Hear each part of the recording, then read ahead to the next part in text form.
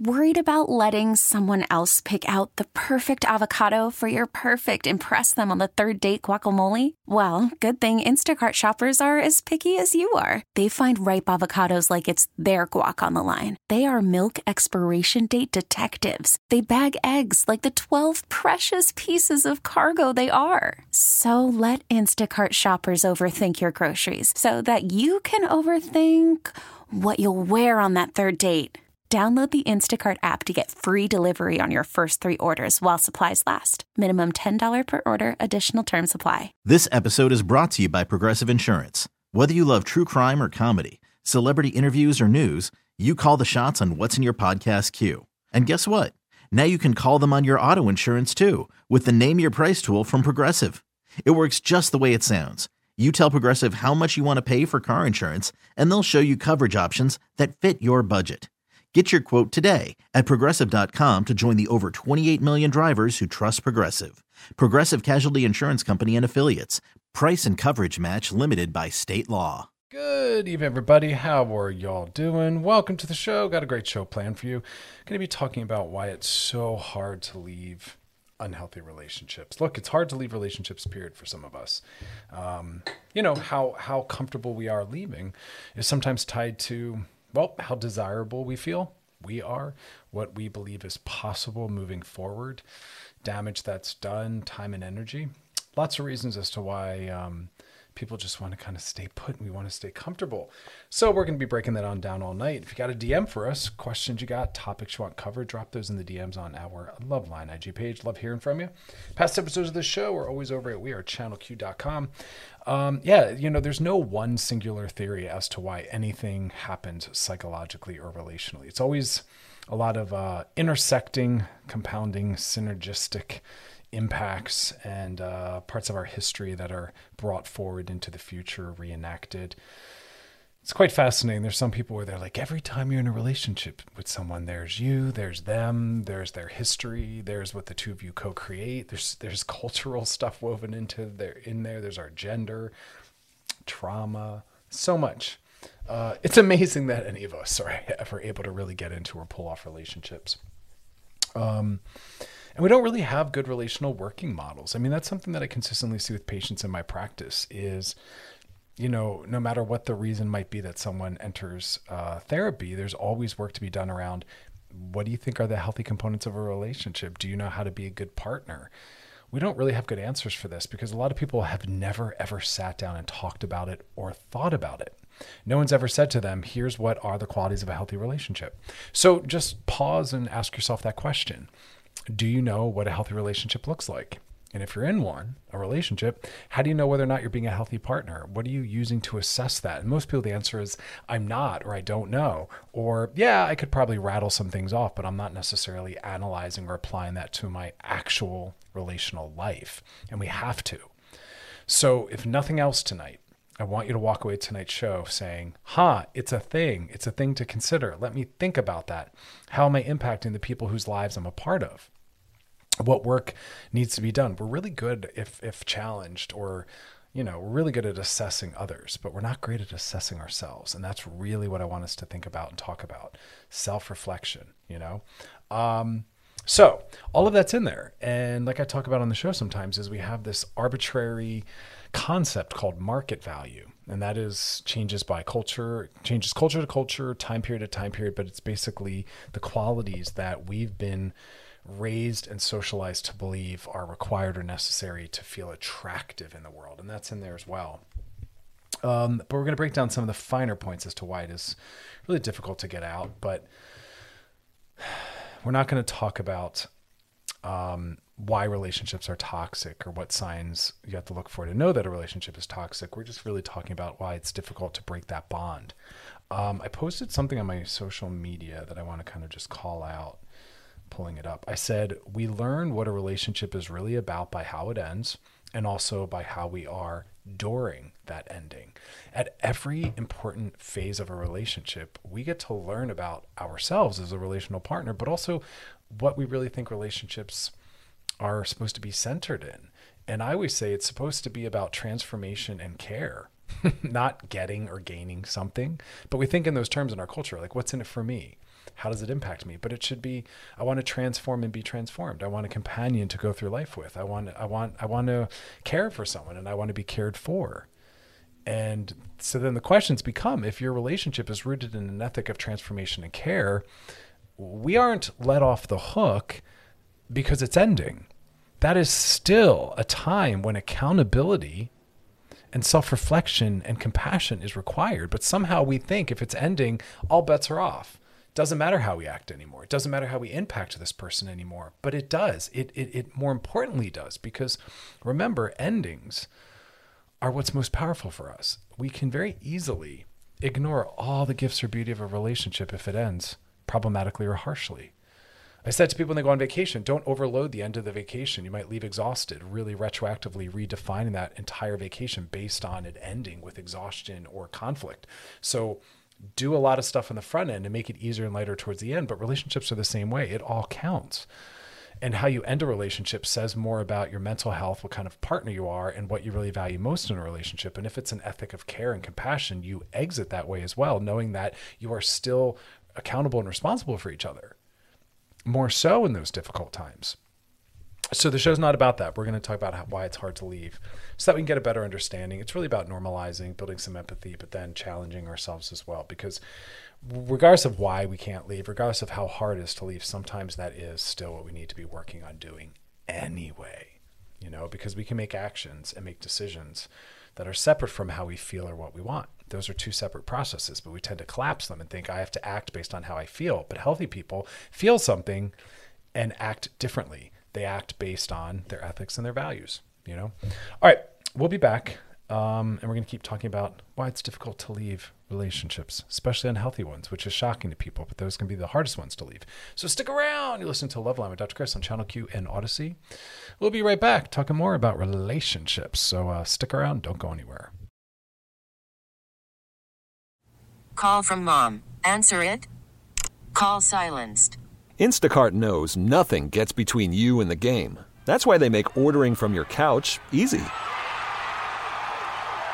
Stock up today and get all your groceries for the week delivered in as fast as 30 minutes without missing a minute of the game.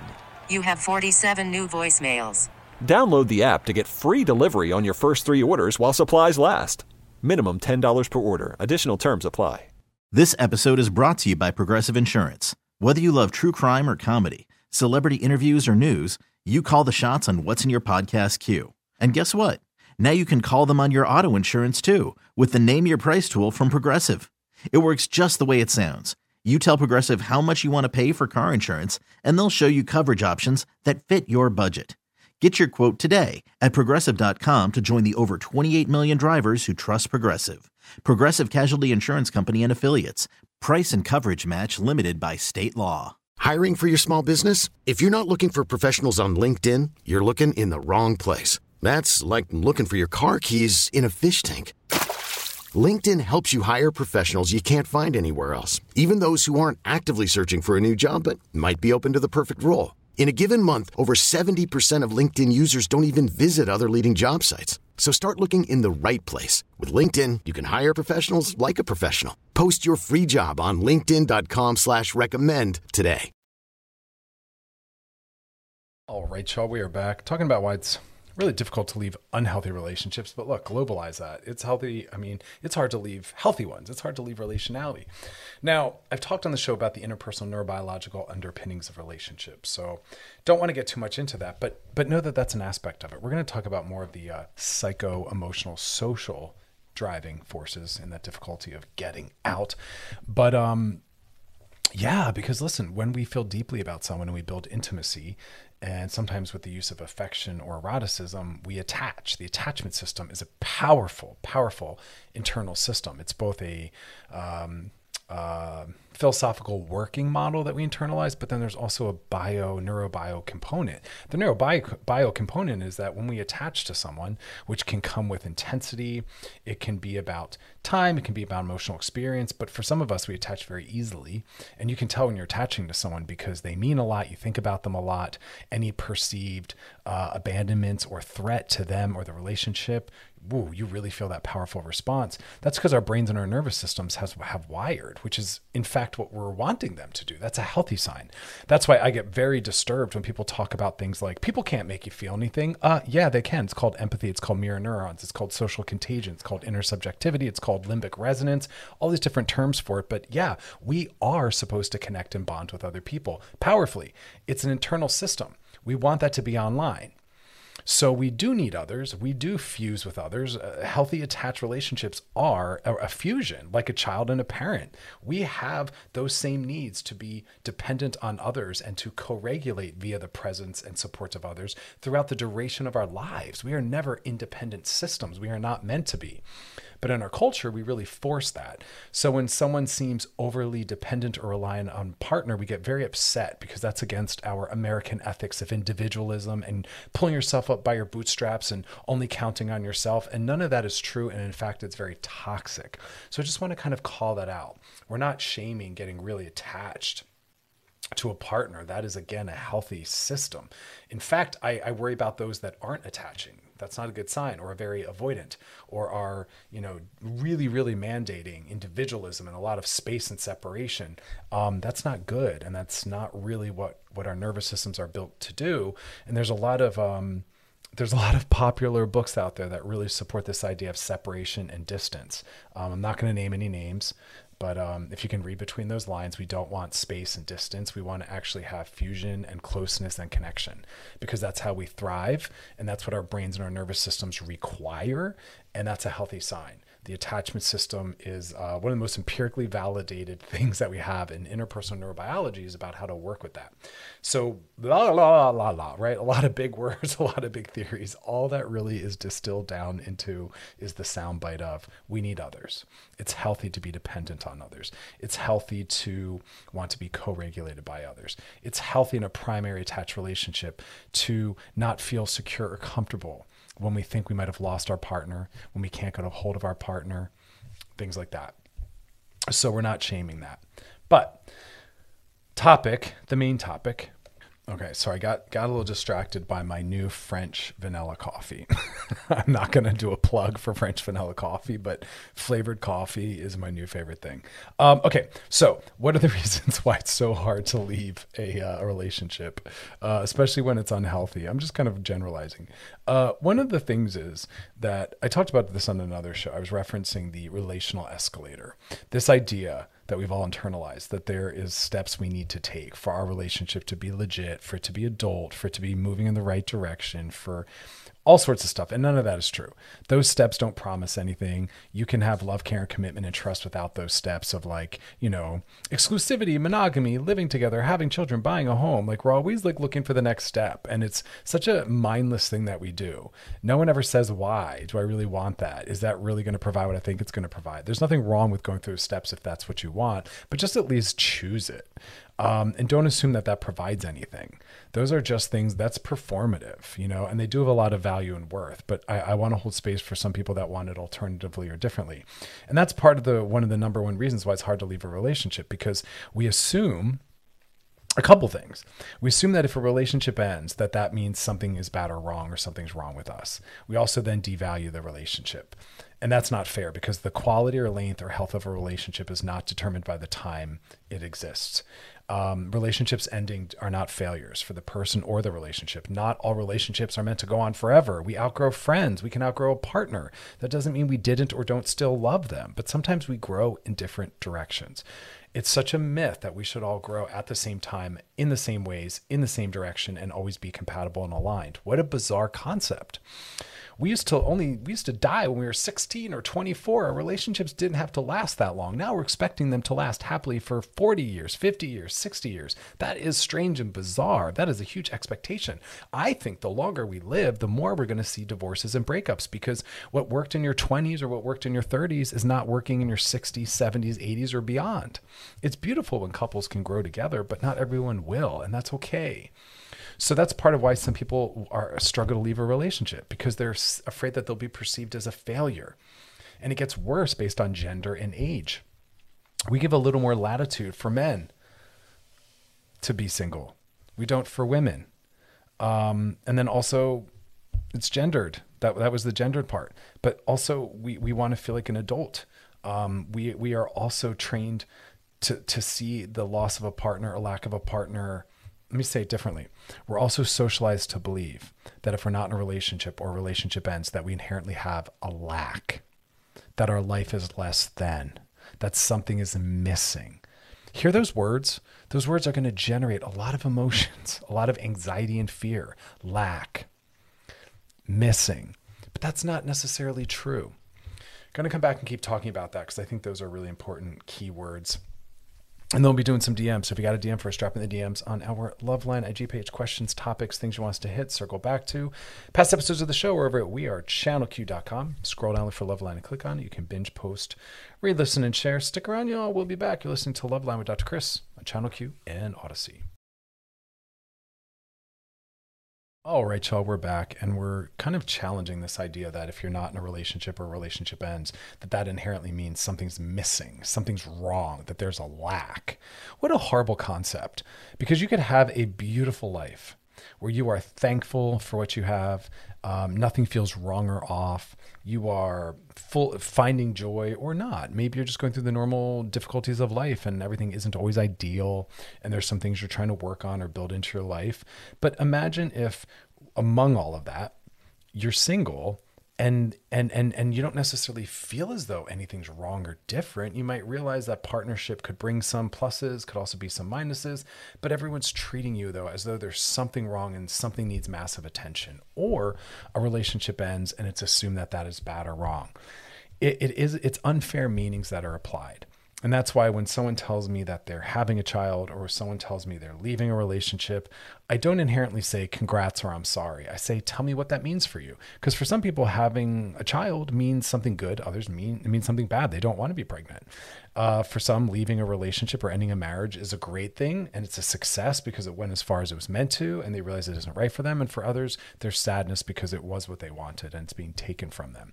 So everyone has to apply their own meaning. But part of why it's hard to leave a relationship is, like I said, because we assume that means something's wrong. Something's been taken from us. We now have to go back out there. No, you don't. Singledom's an acceptable position, but we have a lot of fear of it and we pathologize it.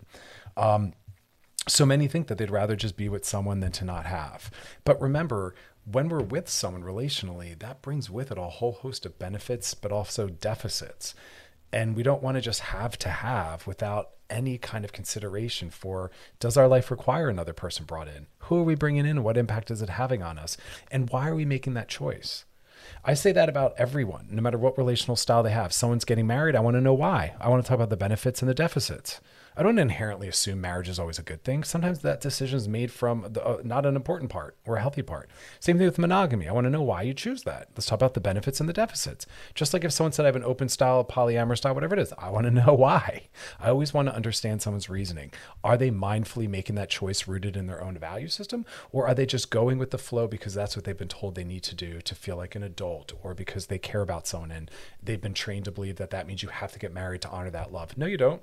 No, you don't at all.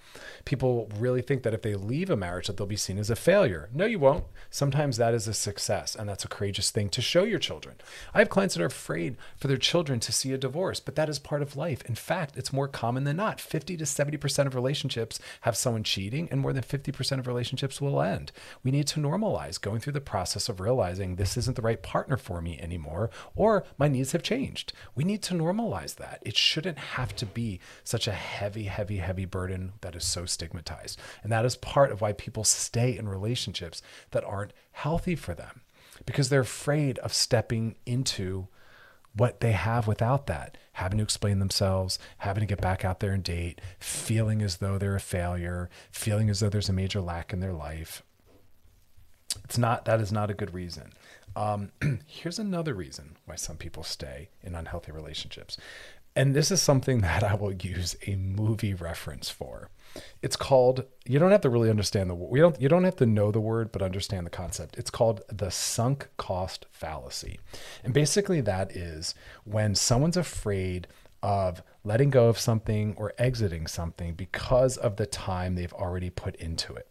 There are some people, for instance, that will continue to sit through a really bad movie because they've already sat there for the first hour and they're like, well, I've already given it an hour of my life. I might as well finish it off. I don't agree with that. And that's a fallacy. It's called the sunk cost fallacy because you're losing more time by giving it another hour of your life, that crappy movie.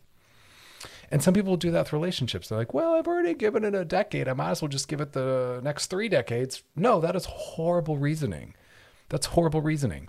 Make decisions about whether or not you finish watching a movie. Make decisions about whether or not you stay in a relationship based on the impact it has on your mental health. Whether or not, and I mean that as far as whether or not you're even enjoying it. You're allowed to leave things because they don't make you happy. You're allowed to quit the soccer team or the kickball team because you're like, I don't enjoy it. There's no such thing as, well, you started it, you need to finish it. That's horrible reasoning. Horrible. Leave because you're not enjoying it anymore. Quit the team because you don't like it. Leave the relationship because it's not fun anymore. Quit your job because it doesn't bring you joy. Whatever it is, that's a mental health perspective. How does this impact me? Do I enjoy it? That's huge. But some people will stay because they think I've already put some time into it. That is horrible, horrible reasoning, because that completely doesn't look at the impact it's having on you and those around you. And that should mean more. What does it mean to be a part of this? What would it mean to leave this?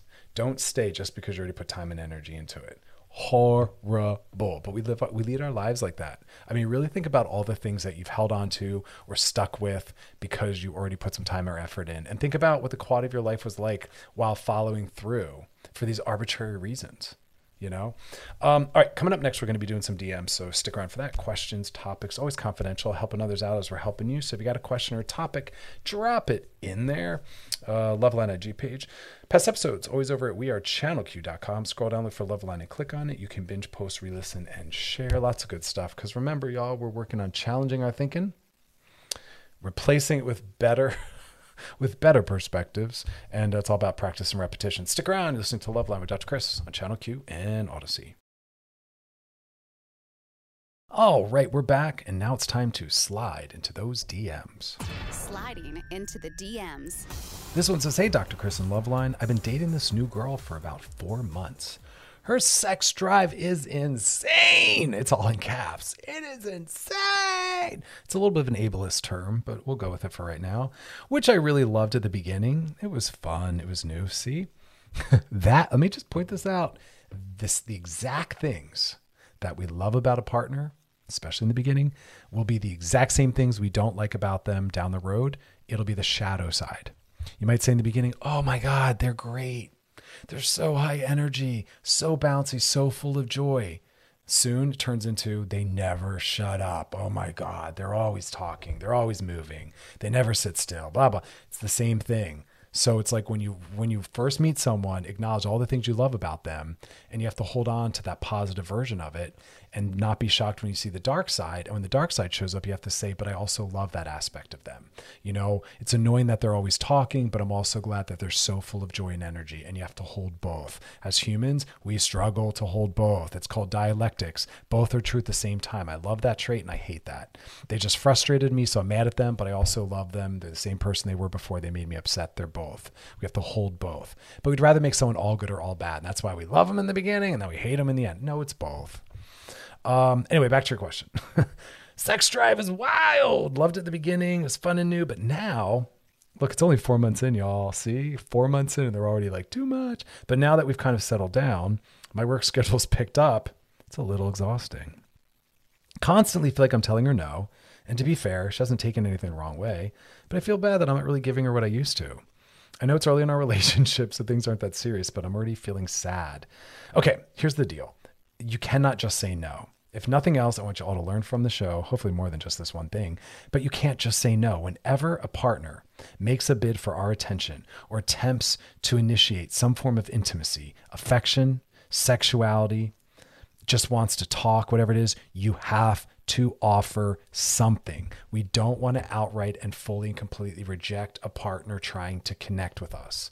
So it's okay for you to be like, hey, babe, working on the computer, not interested in having sex right now, but come here and cuddle with me. Hey, babe, not interested in penetration. Let's make out. Hey, babe, was going to cook dinner. Don't want to get down and dirty, but come here and let's, I don't know, hold each other and I'll give you a kiss and then I'll cook. Receive them in some form. You don't have to do exactly what they want, but you have to do something. When a human being tries to get your attention, they come before the phone, the computer, the television all the time. If you're on your phone, just put it down and connect with them. But The sex piece, offer something. Hey, I don't really have the energy to have penetrative sex or get down for a while, but let's just make out. Hey, sex isn't really what I'm down for. Let's cuddle. Hey, not really looking for sex. Let's go for a walk. Hey, not really wanting penetrative sex. Let's just do oral. Hey, don't really want to do oral. Let's just masturbate together. You have to offer something. We don't want to just reject, because then what happens is they resent us. We resent them. They stop coming to us because they feel shamed or ignored, and then the problem's worse. So I appreciate that you don't have the time, the energy, or work schedule, but you do have the time and energy to provide something that's intimate, something that's connective, something that says, I see you and I care about you, but I can't give you exactly what you want. And that's a non-sexual and a sexual skill that we need to have. Bam. We have to promise that. We have to be able to offer that. And every situation allows us to do something. You know, this word sex is such a wide umbrella. We need to learn how to let it be one of those pieces: affectional, sensual, or erotic. Because if a partner is coming to you to want to have sex with you, it's either that A, they want to connect, and so they should be happy to receive anything. B, they want some pleasure. Again, all those things can provide pleasure. Or C, they want to get off, and that's still a potentiality as well. But it shouldn't have to always mean intercourse. We have to be better and bigger than that. That cannot be always what's expected, you know, because we're not always going to be ready for that, up for that, the energy for that, interested in that, but we want to receive them somehow. All right, you got a DM for us. Drop in the DMs on our Loveline IG page. Questions, topics, things you want us to circle back to, drop deeper into.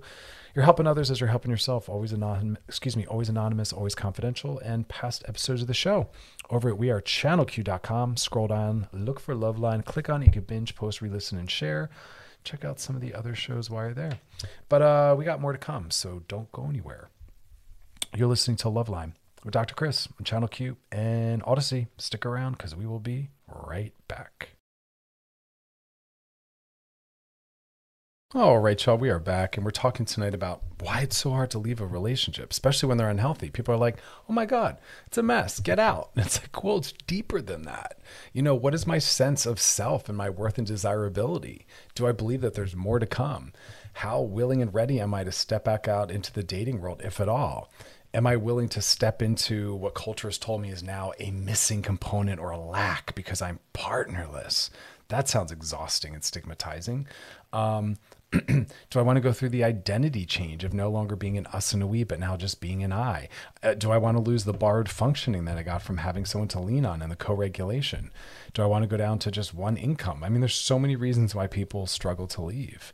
Are you a people pleaser? Are you able to set boundaries and to exit when you need to? It's all in there. What are your boundaries like? Let's talk about the fact that some people think that maybe change will come. Oof. Now that can be something that is terrorizing. All we can do is assess what could be down the road based on what is now, what has been already. History and the past are the best predictors of future behavior. They're not perfect. People do grow and change all the time. We never know. And we don't know what parts of them will change or in what direction. We don't know that it'll always be beneficial. We don't always know that it'll be in a way that makes it truly compatible or healthy for us. And that's why part of being in a healthy relationship is accepting the partner as they are right now. Yes, we're allowed to make requests for some growth and transformation, but we have to some extent, accept them exactly as they are. And for some people, when they're thinking about what it's been like, it's really hard for them to imagine something being better. Or we misplace that hope and we make assumptions about it getting better. It's hard to leave when there's always that chance for improvement. I work with people that work in different careers, different industries. The entertainment one tends to be one of those, where the question comes up, like, how do I know when I have tried all I can to be an actor, singer, performer, and it's time to figure out something else? Because they'll say it could be this next audition that I nail. If I just hung in there one more week, and it's like, we'll never know. And that's why I always go back to what's the quality of your life right now in this relationship or this process.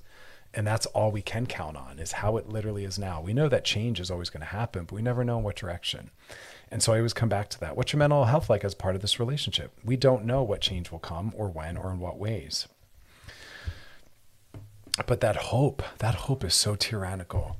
I think hope is really important, but I also think hope can be misused. And I think we can misuse it against ourselves. Another reason why some people struggle to leave relationships is because your worth is tied to them. They are a respirator for your ego or your self-esteem. They give you finance, they give you status, they maybe change your class, the class that you're a part of, your socioeconomics. And again, bring into that gender and cultural stuff where some people are not treated like a full adult unless they're married or in a relationship.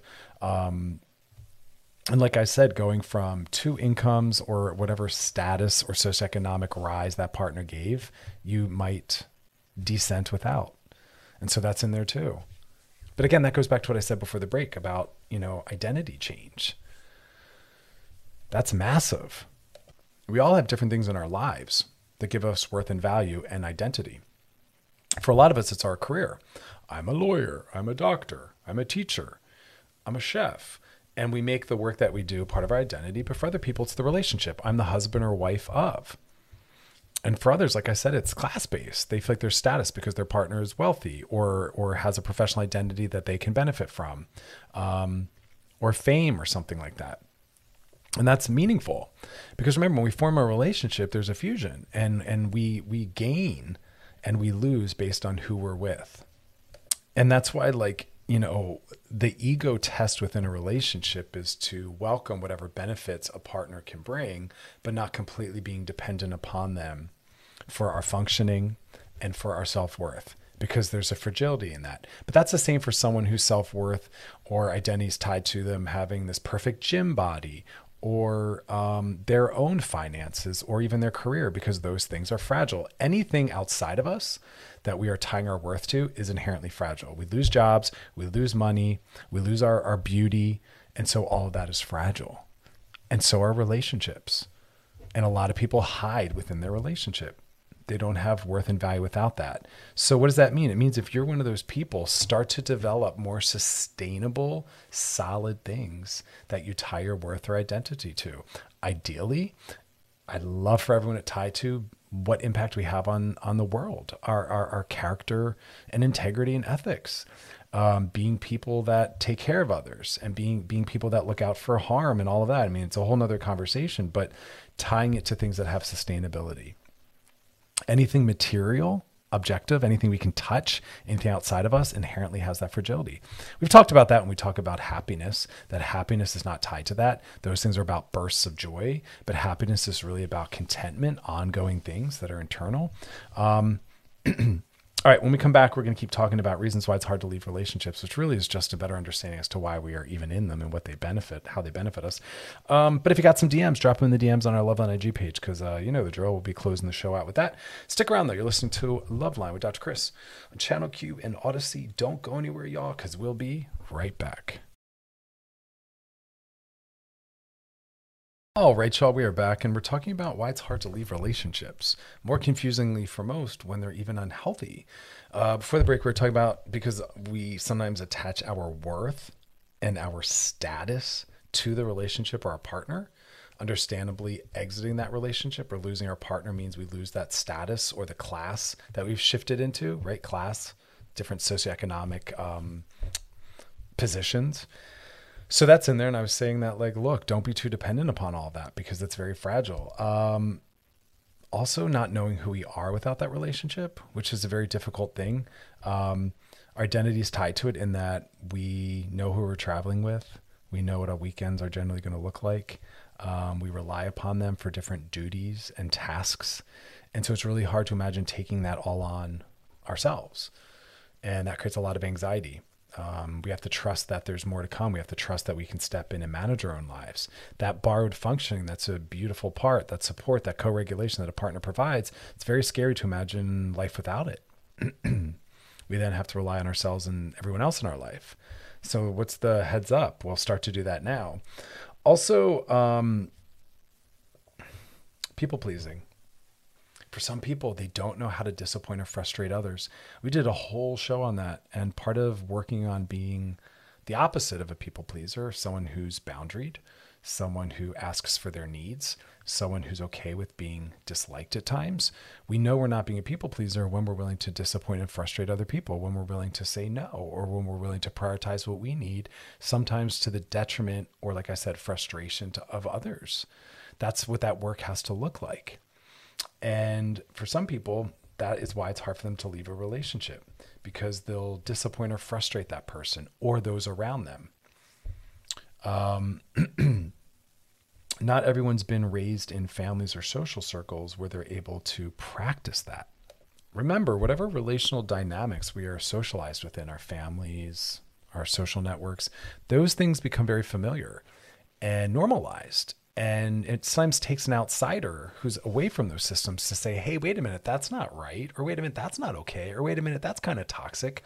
Because in our lives, that's always been what we've seen. That's what we've expected. That's what we've always gotten from our family members, our friends, people we've dated. So we allow. And so we stay. And then someone says, a therapist or a friend from a different social world says, wait a minute, that isn't okay. And we go, whoa. I've had to point out to some people, in a more loving, supportive way, but essentially I've had to say to them, you are in an abusive relationship, or you're in a toxic relationship. I'll have to point out that their partner, or even they themselves, are maybe emotionally abusive. But again, they were raised in families where all of the things that they were around were emotionally abusive, or that's what they've been with partner-wise. And so to them, they think that that's just part of being in a relationship, is that sometimes you're called names, sometimes you're put down, sometimes you're controlled and your boundaries are ignored. And so when I point that out, they're like, oh, wait a minute, that's not normal. And I'm like, no. And even if it is, even if all your friends and family members do that, it isn't right, or it isn't healthy. And so that's part of why some people let things go, or they stay longer, or don't leave at all, because they don't know that that's not okay, what's happening. Or they're so familiar that they feel like, oh, I got this. So it's a double-edged sword. It's fascinating.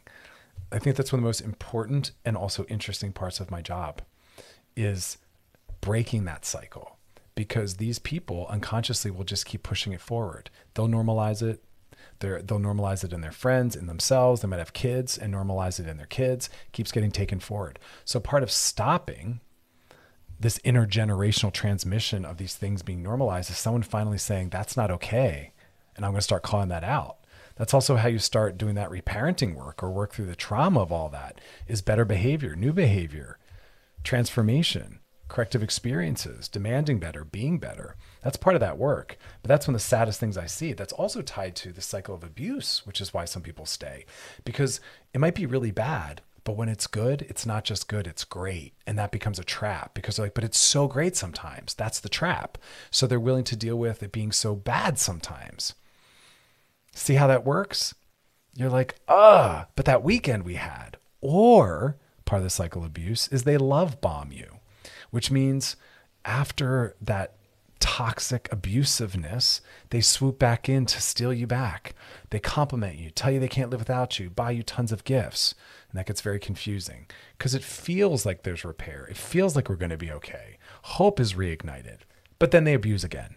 But then they swoop in and love bomb again and confuse us by making us think it's going to be okay. Or like I said, it's really bad, but then when it's good again, it's actually great. And that gets confusing, and that becomes the trap, because you're like, but look.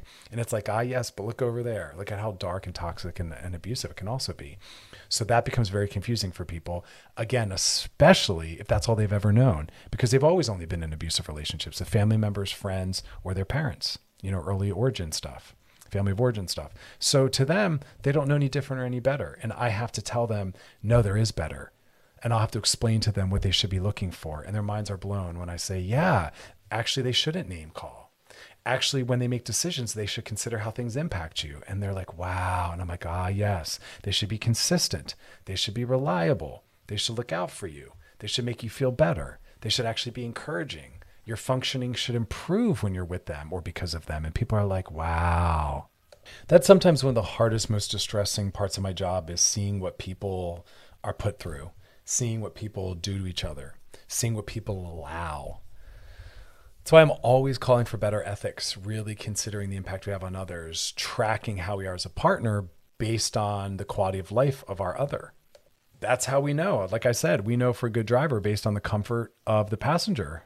We know for a good partner based on the comfort and mental health of our partner as a result of our behavior.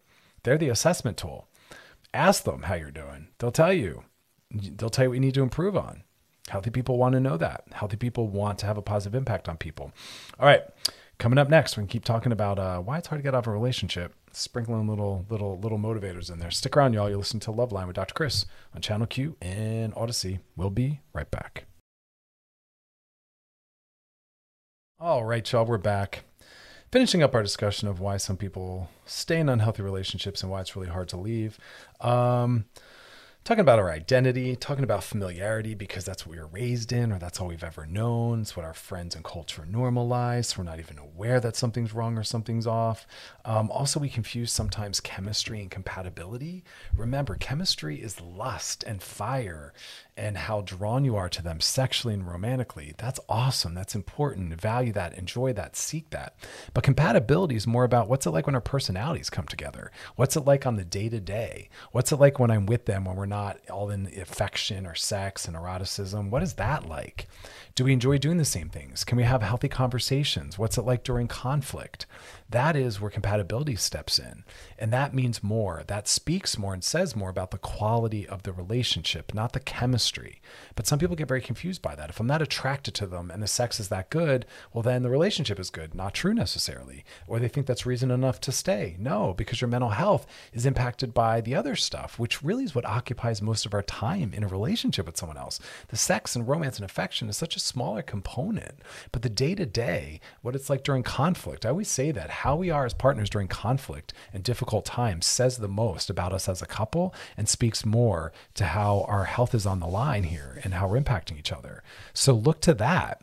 How are you as partners and what's the relationship like during dark, difficult times? But again, people stick around because of the good times. That's the trap. Or because the fire's there. We're so drawn to each other. The sex is so hot. That is the trap. Also, some people really, really, really get hooked, I guess is the right word to say, on the drama. Some people aren't really good at maintenance phases when the relationship's just neutral, when things are just good. It feels boring to them, you know, but then they're in a relationship that's got a lot of spice, a lot of dynamicism. There's a lot of fighting, a lot of conflict, and that feels exciting. Even though it might not always, quote unquote, feel good, it still feels exciting and dynamic. And that also can be a trap. Here's another one. This, I think, is an interesting one because there's a lot of nuance and there's a lot of complexity. This whole idea that relationships are hard and relationships take work. Yes, relationships take work. However, they don't take that much work. They take a lot of work, but they shouldn't take that much. Sometimes I think our assessment of how much is too much is off. And you'll hear people say that, well, relationships aren't easy. Relationships are hard. And it's like, well, yeah, but there's a limit. And I think that narrative really normalizes some of the struggles that shouldn't be normalized. Because again, we don't have really good role models or templates for what's expected or what's reasonable. And I keep going back to that. Where do we learn what's expected and what's reasonable? Well, we look at the world around us, what our friends are doing and dealing with, what our parents were doing or dealing with, maybe celebrities we track or shows we watch. But that's a horrible barometer because they're all operating in the same way you are, just making assumptions based on what's most familiar culturally. And I think culturally we allow some things we shouldn't. And that's when I do shows on things like toxic forms of relationship or toxic forms of monogamy, which are these normalized things that we all just kind of nod our head along with, but are really, really unhealthy and unkind. And so really ask yourself, like, what's your definition of healthy versus unhealthy? And is it too big of a definition or is it too small of a definition? Does it include things that are toxic and abusive? Because that's what you're making a lot of these decisions on. And that's why, again, some people stay because their definition allows too much bad behavior. Or the opposite. They leave too soon because the smallest infraction, they run for the hills. So it's really important for us to learn about ourselves and to understand what is our definition, what is our tolerance, what influences do we have around us, what kind of messaging are they giving us. We can learn a lot that way. Also, looking back at the relationships we've been in, what is your pattern? Are you someone who stays too long, leaves too soon? Can you point out forms of abuse in past relationships that maybe you're still normalizing and allowing? Or the opposite? Can you find moments where you're really proud of yourself for expecting better, demanding better, or leaving? Really work with yourself. Our relational histories tell us so much, but so do the narratives we have on what is healthy and what's unhealthy. And where do those come from? Because I find some people, like I said, allow too much and others don't allow enough. And it's really about finding that sweet spot. Because again, we don't have to be in relationships. We're better off generally for being in them, and we maybe want them. So they should be something that are an asset, that are enhancing, that positive transformation. We're expanding, not shrinking. Made better, not made worse. More secure and confident, not made more anxious. Our lives are maybe made easier, not consistently harder. Even talk to your partner about that. I think there's something awesome about that collaborative discussion and exploration of this relationship, this topic. All right, y'all. DMs coming up next. If you got a question for us, drop in the DMs on our Loveline IG page. Questions, topics, things you want us to hit, things you want us to circle back to. We'll be doing that. And past episode of the show is always over at wearechannelq.com. Scroll down, look for Loveline and click on it. Binge, post, re-listen, and share. Lots of stuff to unlearn and relearn, so check that out. But yeah, stick around. We'll be back. You're listening to Loveline with Dr. Chris on Channel Q and Odyssey. We'll be right back. Selling a little or a lot? Shopify helps you do your thing, however you cha-ching. Shopify is the global commerce platform that helps you sell at every stage of your business. From the launch your online shop stage, to the first real-life store stage, all the way to the did we just hit 1 million orders stage. Shopify's here to help you grow. Whether you're selling scented soap or offering outdoor outfits, Shopify helps you sell everywhere. From their all-in-one e-commerce platform to their in-person POS system, wherever and whatever you're selling, Shopify's got you covered. Shopify helps you turn browsers into buyers with the internet's best converting checkout. 15% better on average compared to other leading commerce platforms. And sell more with less effort thanks to Shopify Magic, your AI-powered all-star. Shopify powers 10% of all e-commerce in the US. And Shopify is the global force behind Allbirds, Rothy's, and Brooklinen, and millions of other entrepreneurs of every size across 175 countries. Plus, Shopify's award-winning 24/7 help is there to support your success every step of the way. Because businesses that grow, grow with Shopify. Sign up for a $1 per month trial period at shopify.com/Odyssey Podcast, all lowercase. Go to shopify.com/Odyssey Podcast now to grow your business, no matter what stage you're in. Shopify.com/Odyssey Podcast. T-Mobile has invested billions to light up America's largest 5G network, from big cities to small towns, including right here in yours. And great coverage is just the beginning. Right now, families and small businesses can save up to 20% versus AT&T and Verizon when they switch. Visit your local T-Mobile store today.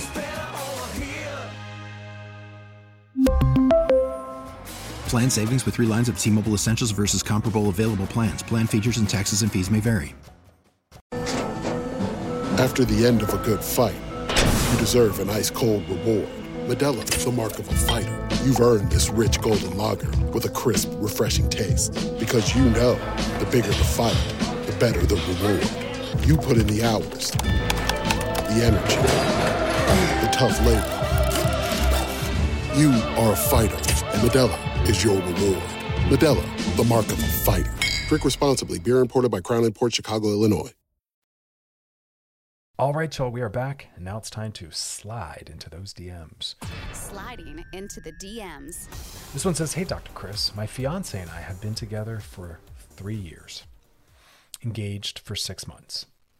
He's been the most supportive person in my life, and I am so thankful for him." Well, look at you. Congratulations. I do my best to show him that I appreciate him every single day. See, that's key.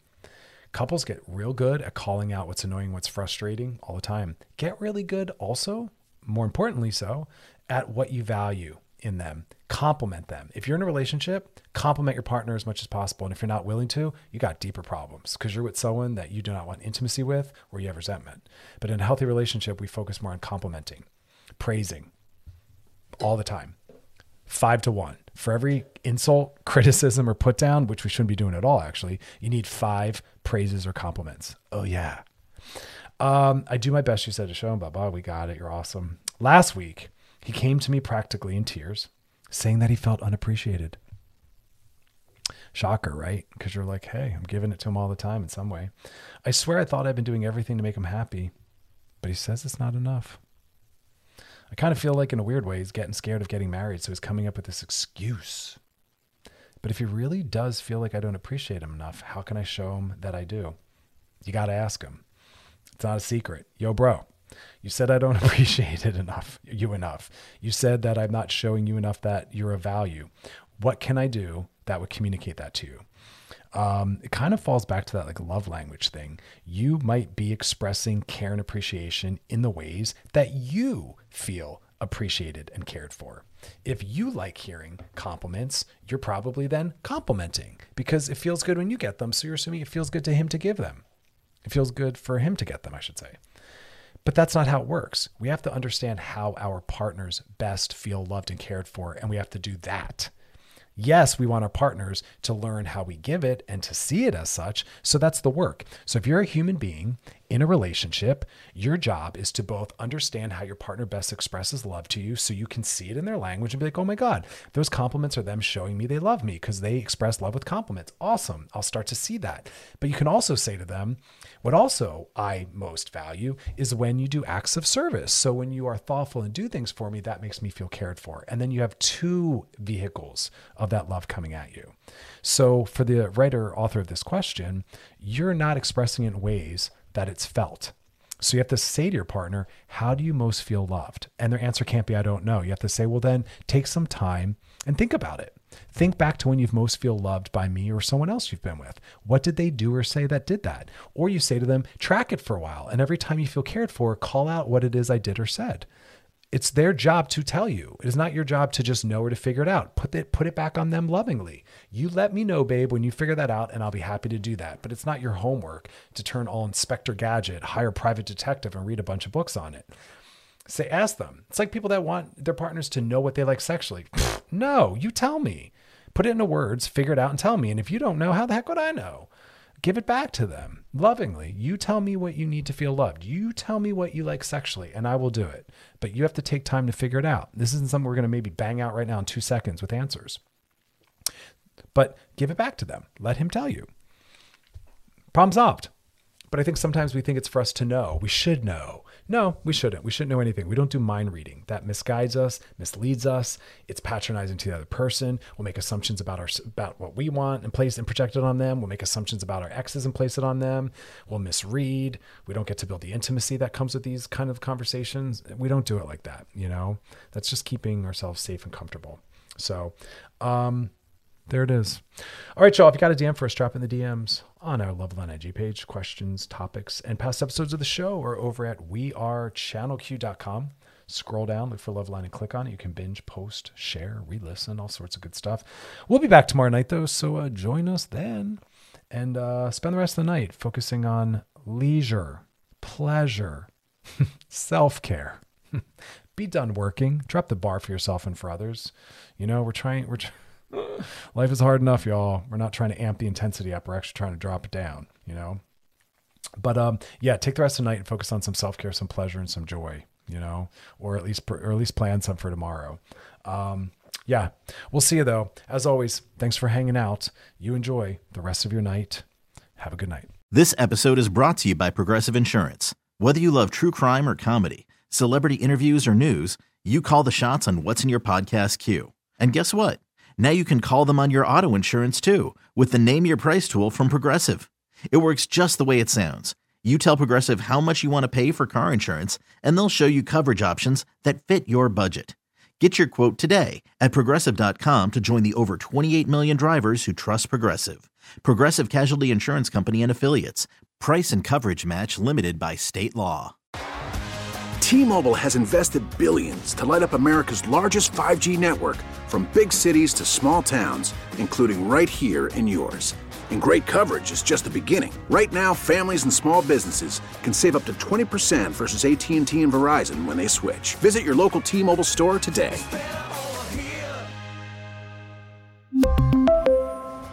Plan savings with 3 lines of T-Mobile Essentials versus comparable available plans. Plan features and taxes and fees may vary. Odyssey is giving you a chance to win a trip to London to see Taylor Swift at the Eras Tour. It's Tay in the UK. Hey, it's Taylor. Just download the free Odyssey app, log in and listen to a participating station for a minimum of 60 minutes to get your daily entry. And you could win a chance to fly off to London with 3 friends and see Taylor. I can't wait to see you at the Eras Tour in London. For more, go to odyssey.com/Taylor. Tay in the UK. It's on the Odyssey app. Thanks to Republic Records. This is a national contest.